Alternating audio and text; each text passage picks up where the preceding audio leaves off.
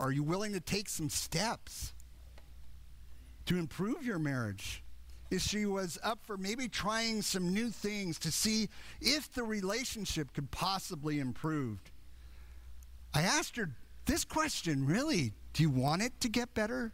Really? I do, she said. But I don't think things will change. Where is this woman? Well, she's in the very same spot as this man. She'd given up hope.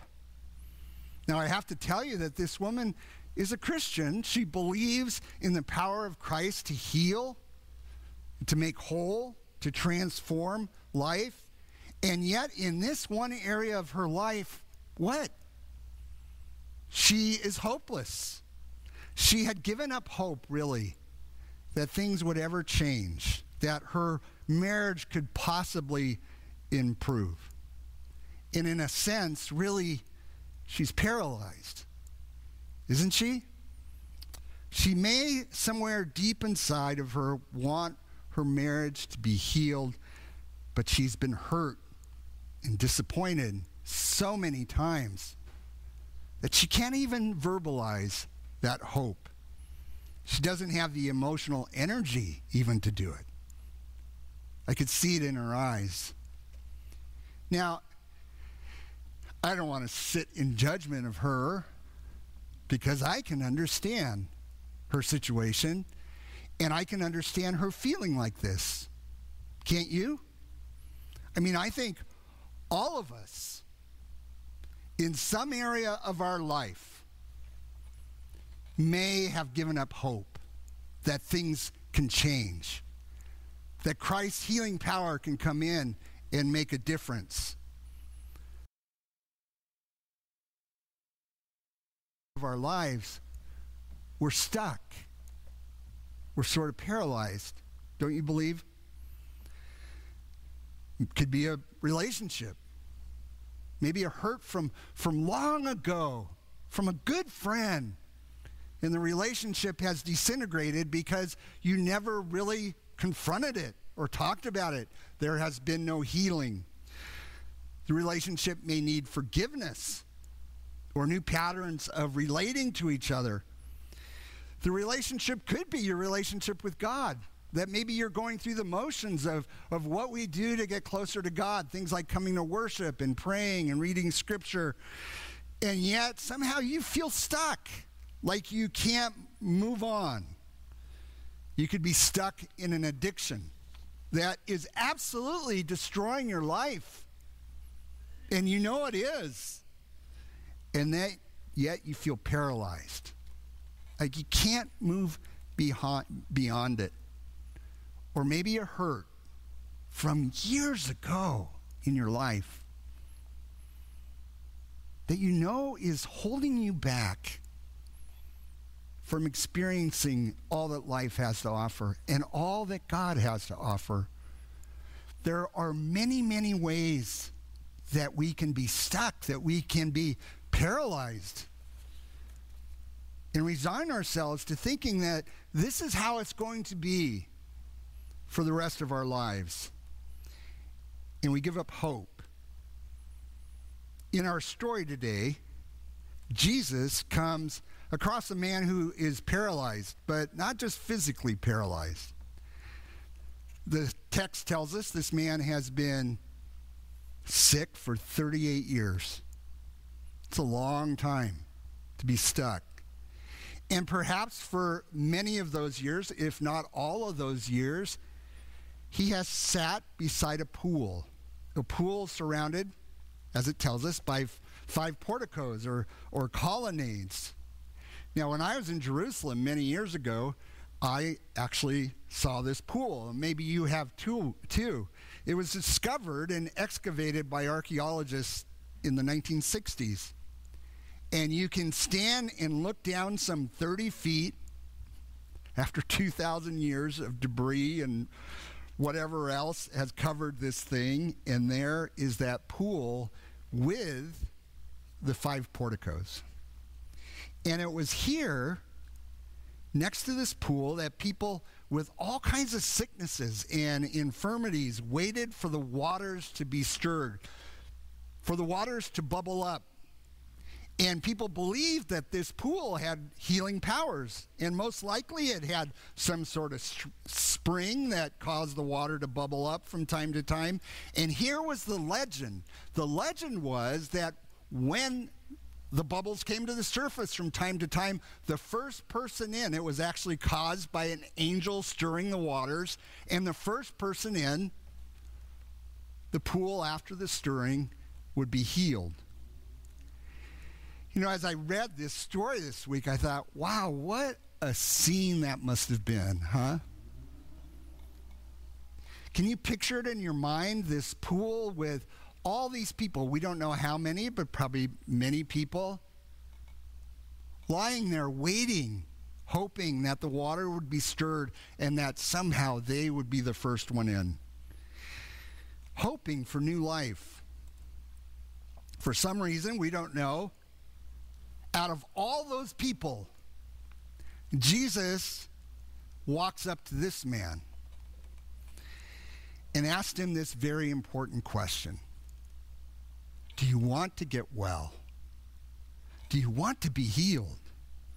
Now, this kind of separates this story from most of the stories we're going to look at during this series, and really most of the stories that we see of Christ encountering other people, usually it's people running up to Jesus, seeking him out. But in this story, for some reason, Jesus seeks out this man. And like I said earlier, seems like a strange question. Immediate reaction probably goes like this. Why does Jesus ask this question? After all, those years of waiting by the pool, why else would he be there? Of course he wants to be healed. But actually, I think this is a really insightful question that Jesus poses to this man. And it gives us some great insight into human nature. As strange as it may seem, we may not want to be healed. And this man may not want to be healed. We settle in. We get used to things the way they are. We get comfortable. And we don't really want to change. Now, here's an interesting thought. Healing, growth, always involves change. Change is hard. It requires responsibility, sometimes requires hard work. We're afraid of change, really, as people. And healing always brings change. C.S. Lewis, once again, has a great insight into this human tendency. And he says this, he says, a familiar captivity is frequently more desirable than an unfamiliar freedom. Pretty good, huh? I wish I had said that, honestly. A familiar captivity is frequently more desirable than an unfamiliar freedom. Boy, Lewis gets it right, doesn't he? We cling to the familiar, even if it's not good, even sometimes if it's destroying our lives. And we'll choose slavery instead of freedom. You know, a great example of this is the story of the Exodus. Here is the primary story of the Old Testament. For 400 years, the people of Israel are slaving under Pharaoh in Egypt. And for years and years and years, they prayed, oh, God, deliver us. Free us from this captivity. And God finally hears the cries of his people, and he delivers them. He raises up this great leader named Moses and imposes the plagues on Egypt and the Pharaoh and miraculously parts the Red Sea, and the people are free. You know, it's the pivotal event of the Old Testament in the Jewish faith. And what happened once they were freed?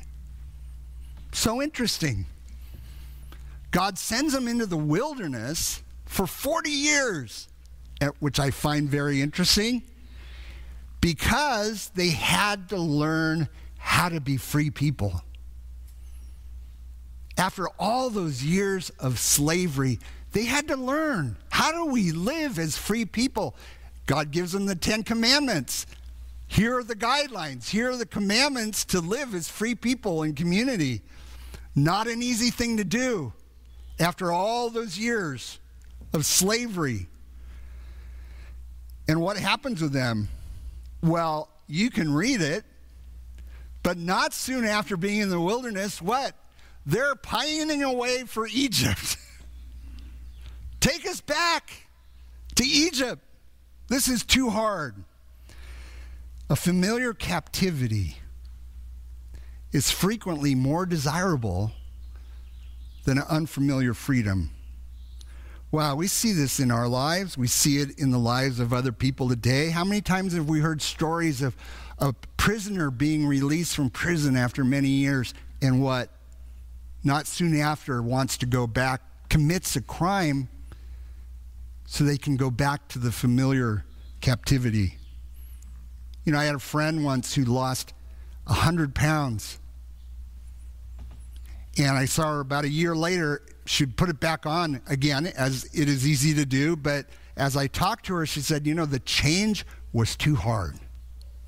People were treating me differently. I was getting all sorts of attention, which is just really sad. I couldn't handle the change. A familiar captivity is often more desirable than an unfamiliar freedom. And you see, this is why this is such an important question that Jesus asked this man. And if for some reason you wandered during the sermon today, come back right now. And I'm going to give you my main point. This is why it's such an important question. When we say yes to this question of do you want to be healed, you know what? We're choosing to live life in a different sort of way. We're choosing a life of growth, are we not? We're choosing to do the hard work sometimes necessary to have a life of growth, of healing, of change, of maturity. Because really the most accurate way to translate this word, do you want to be healed? In the Greek, it's really, do you want to be sound? Do you want to be whole? Do you want to be mature? You know, really, my guess is for a Jew hearing this, it would probably, do you want shalom? This feeling of well-being, of an integrated life where all the different pieces of life kind of fit together. A full life. I think when Jesus said, I have come to give you life and give it to you abundantly in John 10:10, I think he was thinking of shalom. It's kind of the root of our idea of salvation. Do you want to be whole? Do you want to keep growing? You know, I read a book one time. The book wasn't very good. But boy, there was one chapter that I go back and read often. And it was a question, another question. What kind of old man do you want to be? What kind of old woman do you want to be? Great question. I was a young man when I read it. And I thought, wow, that's a good question, because kind of gets back to, if you've ever read Stephen Covey's 7 Habits of Highly Effective People, one of those habits was what? Beginning with the end in mind and working back. How do I get to that point? What kind of old man, what kind of old woman do you want to be? And the author said, whoa, one of the things I want as an old person, as I come to the end of my life, and really, what am I going to do now to get it? I want to keep growing. I want to be open to change. I want to look at the hard decisions, the pain in my life, and tackle it. Move on into it. so that I can be healed. I think this was really what M. Scott Peck, when he wrote The Road Less Traveled, remember that book? One of the best-selling books of all time. The Road Less Traveled, a path towards transformation and growth is really what he was talking about. Choosing to love, even when it's hard, choosing to forgive, choosing to face the stuff in our lives that holds us back. That's what the book was all about. Amazing book. Apt title, The Road Less Traveled, because most of us don't choose to travel that path, and we settle in, and we get stuck in a rut. To say yes to this question, I think means we're saying yes to being yes people instead of no people. Man, I think this kind of goes back to the first sermon I preached on this series. Remember Peter walking on the water, the disciples in the boat? Have courage. Do not fear. We live like this man when we live by fear, I think. And isn't it interesting that the most common command in Scripture, what do you think it is? It's not love each other. It's not pray a lot. It's not even love God. It is what? Do not fear. Do not fear. 366 times. One for every day, and plus if you're having a really tough day, you get to use the extra one. Or if it's a leap year. Choose to live the hard path, the road less traveled. Because I think when we don't, our lives become smaller. And you know what's interesting is the life of faith is not a small life. It's a bigger life. And God wants us to live big lives. This man, I think, he has settled into a familiar captivity. He's really in a point of despair. Jesus asks him, do you want to get well? Do you really want to get well? Well, every time the water is stirred, he doesn't even answer the question. Did you notice that? Every time the water is stirred, man, I try to get down there first, but someone else cuts in front of me and gets in there first. I never get there. It just isn't fair. It kind of reminds me of that old Saturday Night Live skit, The Whiners. Remember that? That family of whiners, all they did was whine all the time. This guy's kind of whining. After all those years of waiting there and trying to do this, don't you think at least once he would have made it? I think the problem is he doesn't really want to be healed. And he's choosing the familiar captivity.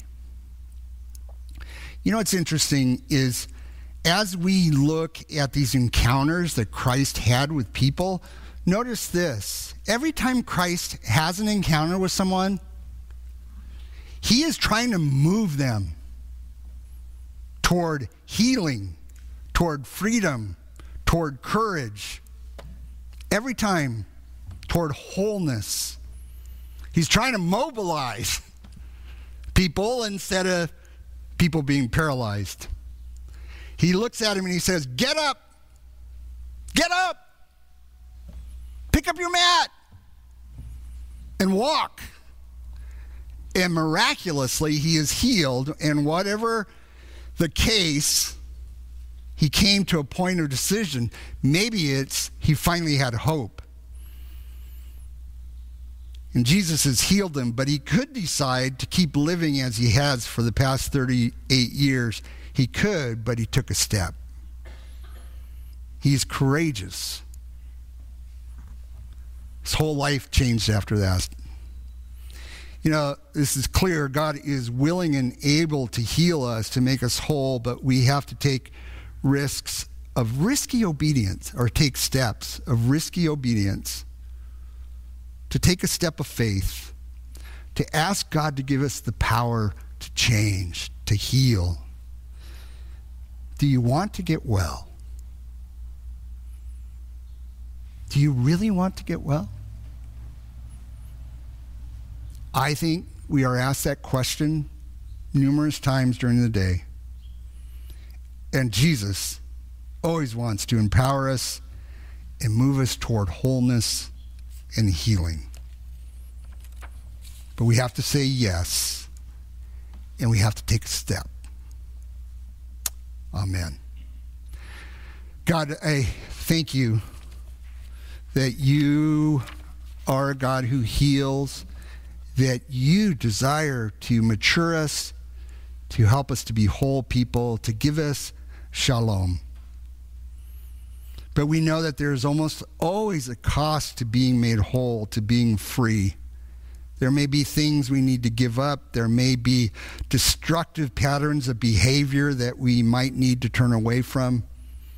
There may be harmful relationships that we need to walk away from. It may mean taking responsibility for our lives. God, give us the power to take a step of obedience that you want us to take. Help us to listen for your still small voice. And God, we pray for your grace, your power to live in a new way. Help us to be mobilized and not paralyzed. Help us to live as free people.